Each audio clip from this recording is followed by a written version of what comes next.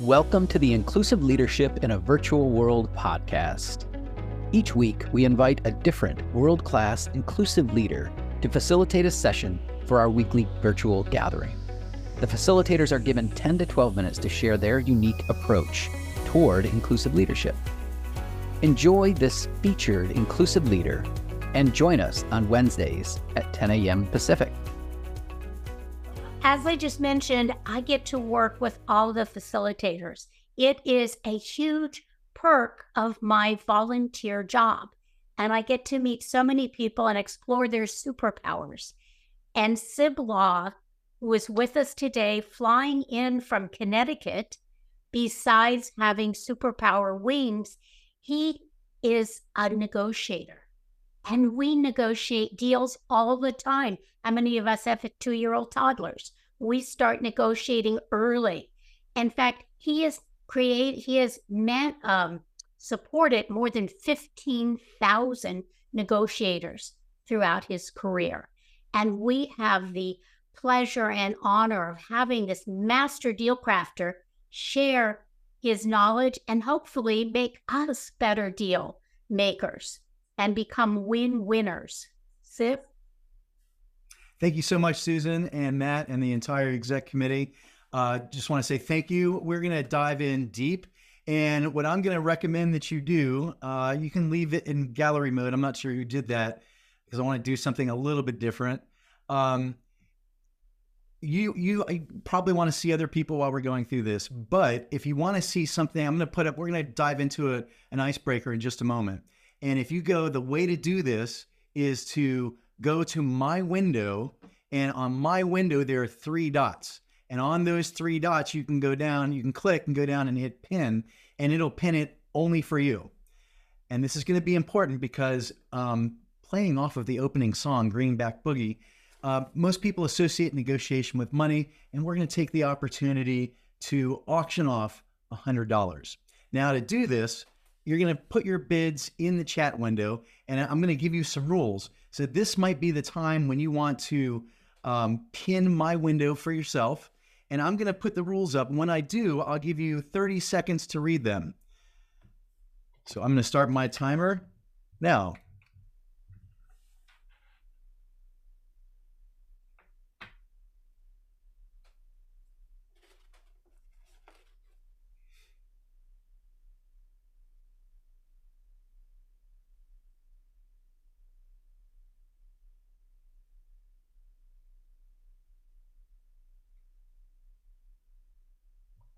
Okay, and that is 30 seconds. So the opening, we're going to be auctioning off this $100. So the opening bid, the minimum we can go is $40. We do it in increments of 10. Who'll give me $40 for this $100? Just type it right in the chat window. I've got Steve in it for $40. 40. Who's going to beat that $40? Who's going to get 50? Nicole's in for, now you got to go by increments of 10. Edwin's in for $60 for $100. Who's going to give me more? Lex is giving me 70. Barbara's, Michelle Baker is in for 80 for $100. Who's going to take that money? Lex is back in for 90. Who's going to go higher? Who's going to go to 100? Who's going to give me $100 for this $100?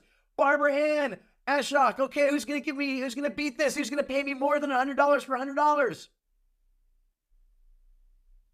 Wait a minute. Hold on a sec. Let's see. I got 2 bidders at 100, and then I've got another one at 90. I got 95 too. Maybe we should go back and look at these rules again.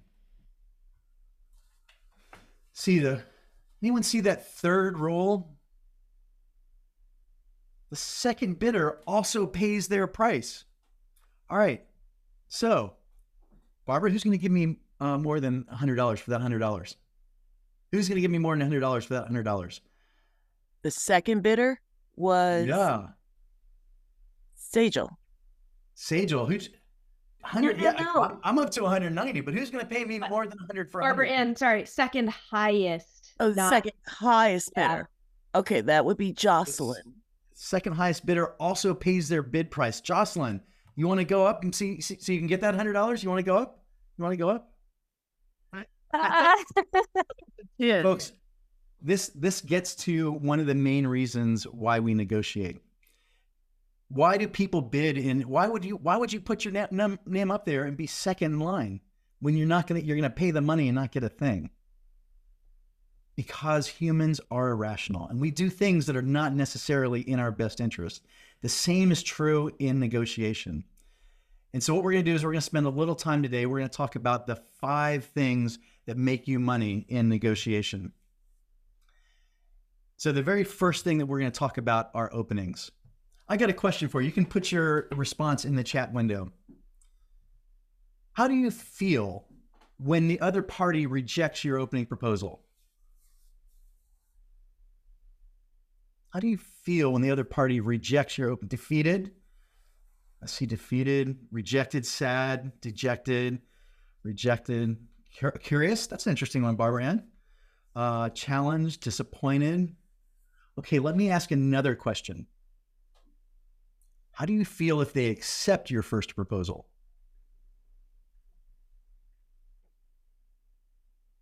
Like it was too low, suckered, could have gone higher, I left something on the table. That's exactly right. And I'm here to tell you these 5 things. If I could tell you everything there is to know about negotiation, and you only remembered these 5 things, these are the 5 things that will change the outcomes of all of your deals. So openings. Let me look at openings for just a moment. So think about openings. I want to talk about the zone of possible agreement. So when you think about it, a buyer and a seller. On one end, you have the buyer. On the other end, you have the seller. Now, you've got the buyer's maximum. That's as far as they can go. And on the other side, you've got the seller's minimum. That's as low as they can go. And in between those 2 points is the zone of possible agreement. Now, this model was designed by William Ury and William Fisher in the 1981 book, Getting to Yes. Can we go back to gallery view and let people pin me themselves if they want? I like seeing everybody. Thank you.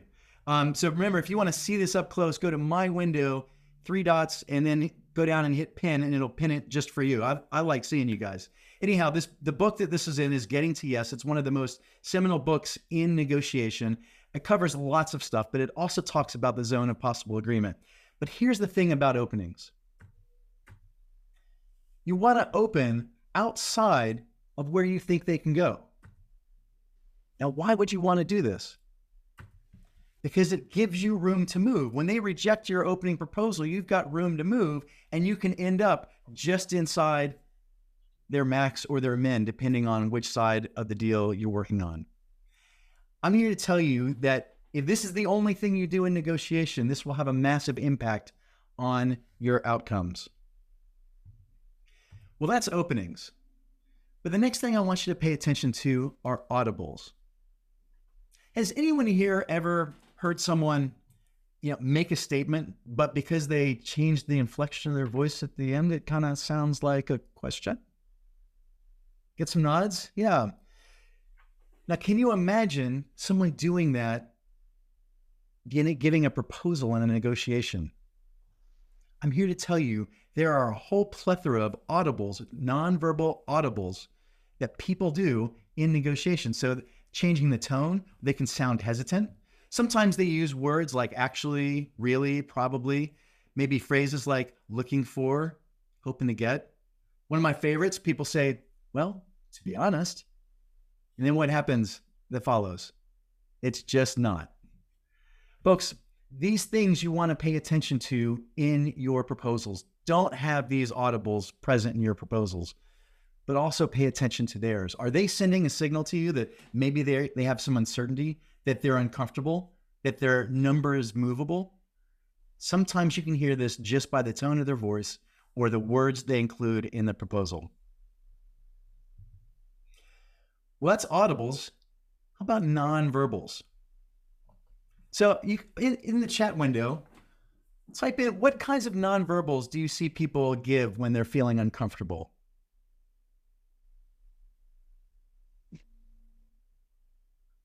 People moving around, rolling eyes, looking away, scratching. Yeah, Bill Clinton was famous for this one. Crossing hands, frown. I've seen people start sweating when they get really nervous. They start sweating. My favorite, you can see it really well when you're online negotiating with someone and they start pivoting in their chair back and forth. They're getting uncomfortable. In person, it's not uncommon to see someone start clicking their pen. Folks, it's not just because someone clicks their pen or rubs their nose or twists in their chair doesn't mean they're lying or that their number is movable. But when you start seeing groupings of these behaviors and you start saying, oh, they just rubbed their nose at the same time they said, well, actually, we're hoping for, that might give you an indication their number is movable. So far, that gets us to openings, audibles, nonverbals, and the next one is defenses. I'm going to give you two proposals, option A and option B. And just go ahead and type into the chat window which one sounds firm to you. Okay, here's option A. Our price is $35,673. Option A again. Our price is $35,673. Now here's option B. Our price is $35,673 because we need to pull some extra resource. We're going to have to give you exclusivity in the digital world, and you're going to get a lot of value. Okay, so which one, A or B? Yeah, A. It's all of the because. You remember Shakespeare's line, thou doth protest too much? That's exactly it. If you feel the need to defend your position, guess what? You're back at the beginning of the sale. I'm not saying you never have to educate your clients or your customers. Sometimes you might need to do that. But by the time you're getting in and negotiating over the price, they've already decided. At this point, state your price firmly, concisely, and then zip it. Okay, the final one, immediate responses. I can't tell you how many times I've been in a negotiation and someone delivers a proposal and they go, the price is $10,000. And the buyer sits there and just goes like this, fully knowing they can't pay more than $8,000. And I'll ask them later, I'll say, why were you nodding your head? Now in the chat window, what message does it send when they say 10,000 and you go like this?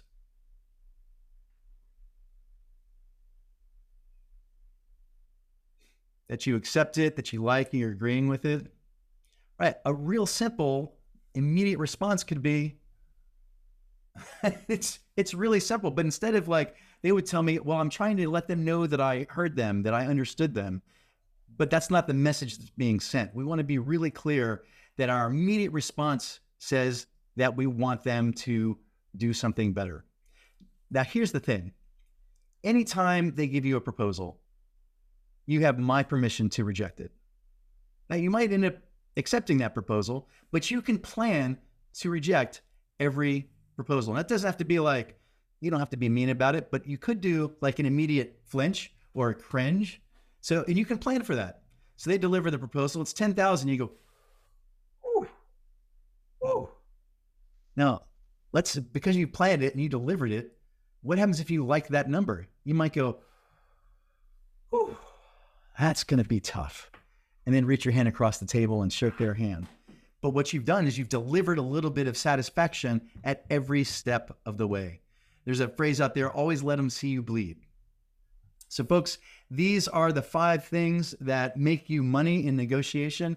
If these are the only 5 things you remember, it will have a massive impact on the outcomes of your deals. And a simple way to remember it is to look at the first letter of each word. It spells adorn. And it's so important we put it in our logo. So we are about to go to the breakthrough rooms. And here's the question. Which of these 5 things is going to be easiest or hardest for you to apply? You've just been given a taste of the Inclusive Leadership in a Virtual World weekly gathering. If you would like to join us for an upcoming ILVW session, look for the registration URL in the comments.